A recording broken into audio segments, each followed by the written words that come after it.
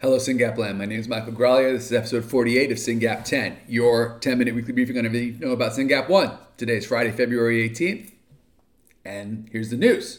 The news is next week there's going to be a killer webinar that I am hosting. I've got an amazing star-studded lineup of a CEO of a biotech and a CEO of a data sharing NGO and a former government official, all talking about data sharing for rare disease. And I get to host it. It's going to be incredible.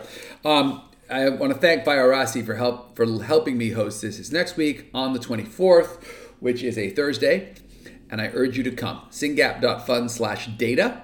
Couldn't be easier to remember. syngap.fund/data. Sign up for it. Join us. It's going to be a fascinating conversation. And even if you can't make that slot, I'm pretty sure that by signing up, you get to see the recording.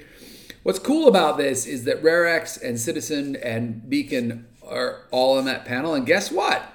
They're all going to be working with SRF at some point if we're not already. So it's a great way for you to learn about the master plan and kind of how it all hangs together. Do not miss that webinar, syngap.fund/data. I also want to remind you guys, we have an ICD-10 code. Now, you've heard me blather on about ICD-10 codes in multiple previous episodes. ICD-10 code is F78.A1. ICD-10 code is F78.A1. But here's the deal, guys. Two thoughts on this. Number one, once a month, I get a rare disease group who calls me up and they're like, Mike, we need your help getting an ICD code. And I point them to the Every Life Foundation roadmap. I point them to syngap.fund/ICD-10, syngap.fund/ICD-11, syngap.fund/F78A1. We've written about this extensively. I point them to all of this stuff, and they say, yeah, but we still want to talk to you. And they get on the phone, they're like, Mike, really, how did you do it? Like, what's the secret? Like, we can't do it. We're banging our head against the wall. We're in endless meetings with the CDC. They're giving us a runaround. This is a nightmare. How do we fix this? I smile, I nod, I agree, I tell them it's frustrating, I say I understand, and I advise them, frankly, I'm like, it's discrimination against disabled kids. The CDC is slow rolling this because I don't know why they're not doing it, and I encourage them to file a lawsuit. I was this close to filing a lawsuit. I'm not exaggerating, to get our ICD code. So for the next rare disease group that asks me or that is watching this, here's my advice. Read all my blogs, try your hardest, and when you get frustrated, sue on behalf of the discrimination by the U.S. government against disabled kids for not giving them an ICD code. There, I've said it. But here's the deal, friends, who are SYNGAP families. We actually have an ICD code, and you may not fully understand how incredibly hard it was to get this, thank you, Hans, and how incredibly lucky we are to have it. But you have to use it. Now we have a code. Now we have a way to put a marker in the medical record system that signifies our children. The reason this matters is because we're all here to get a therapy for our kids, and that therapy is going to cost something, and we're going to have to argue for the cost of that therapy, and that's going to require health economic data. And the way we're going to get that health economic data is we're going to go to lakes of data full of claims analysis, and we're going to pull out the Syngapians. And how are we going to pull out the Syngapians? With an ICD-10 code.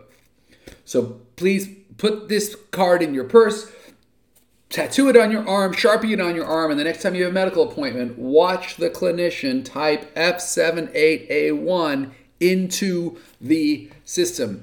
We need that data in your kid's medical record. I cannot emphasize enough how incredibly important this is. So, number one, go to the webinar next week on data. It's all about data. syngap.fund/data. Number two, use your ICD-10 code. Hans worked hard for it. A lot of people are beating themselves up and banging themselves against the wall that is the CDC to try to get one.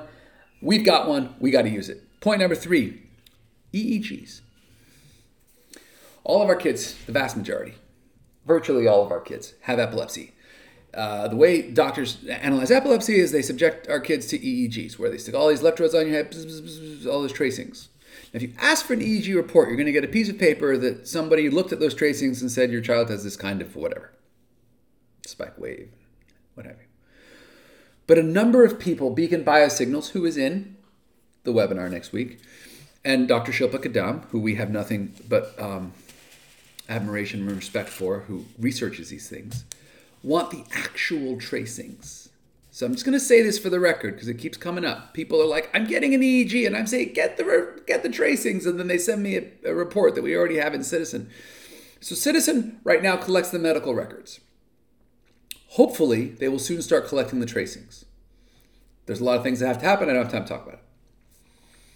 Until they start collecting the tracings, I am strongly encouraging families to, when you have an EEG, ask them to collect the tracings. Get them in .edf for European data format. Get your EEG tracings in EDF. This will confuse the EEG lab. People don't ask for this very often. And here's a shocker. Most people in the EEG lab will have no idea how to do this, but there will be someone somewhere. And you want the EDF format of your EEG tracings. And it's a big file. They're going to either give you a CD, or they're going to give you a data stick, or they're going to give you a download link. I don't care how you get it, but get it. This is good hygiene for those of us with rare neurological kids who want a cure faster than the system will provide one. Gather your data.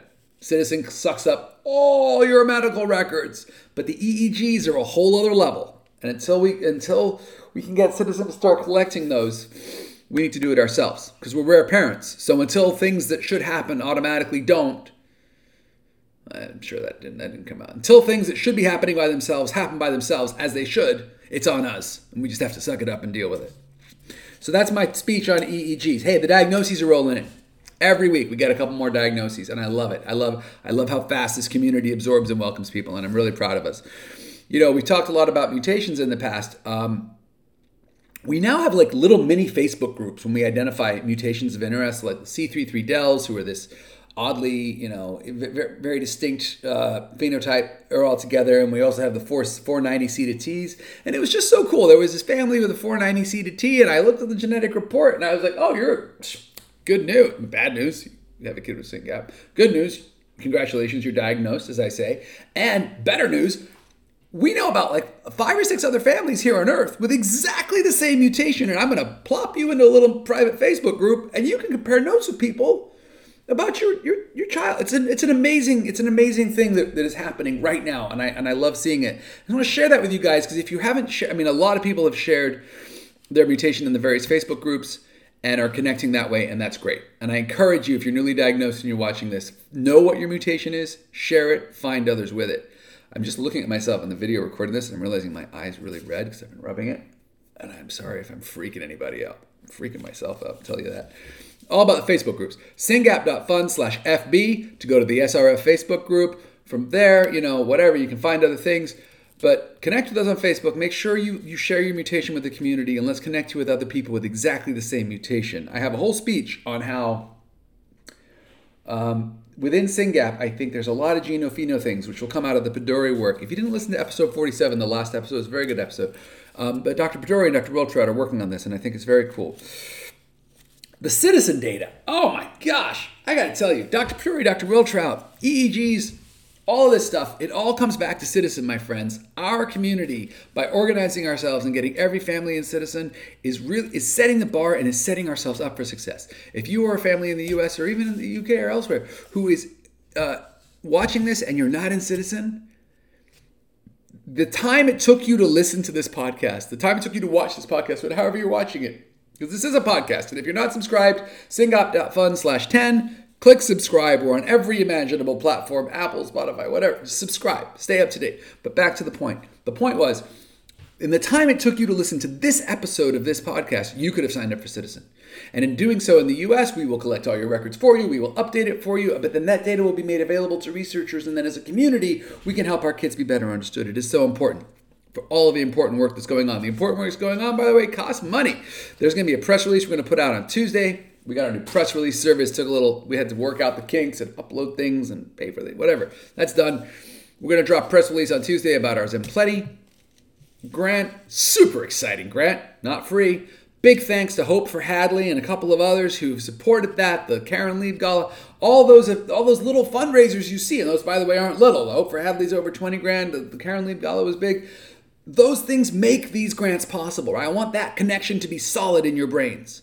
When a family raises money, we get to fund more science. When we get to fund more science, our kids get better care faster. So huge thanks to them, and look forward to that press release on Tuesday. It is so cool, and it will encourage you to sign up to the Zempleti webinar, which is March 3rd, to learn about that work. So, big props to us for getting the grant out and the press release out before the webinar. We normally do it the other way around. And hopefully this will drive more attendance because, gosh, this one's exciting, and I really want you guys to hear it. Back to money. We need to raise more money. there's a lot of work to do. So Sprint for SYNGAP is coming up. SYNGAP.fund/sprint2022. SYNGAP.fund/sprint2022. Sprint for SYNGAP is officially on April 30th. And you can start fundraising right now, today. You can set up a team. You can send out the link. You can encourage your friends, your family to set up a team or to donate to your team and help us raise money. We need to raise a few $100,000 this year to get some important grants out the door. And that I'm talking to you. I'm talking to every single person. If you love a SYNGAPian, it should be a no-brainer. If you're listening to this because you're interested, you want to help a good cause, here we are. If you're a friend of the family, even more important. The family is busy taking care of a SYNGAPian. It's when friends and uncles and aunts step in that we really can make things happen. So thank you for listening. Have a wonderful President's Day weekend. Sign up for the data webinar, sign up for the Zen Plenty webinar, and sign up for Citizen. We can do a lot together.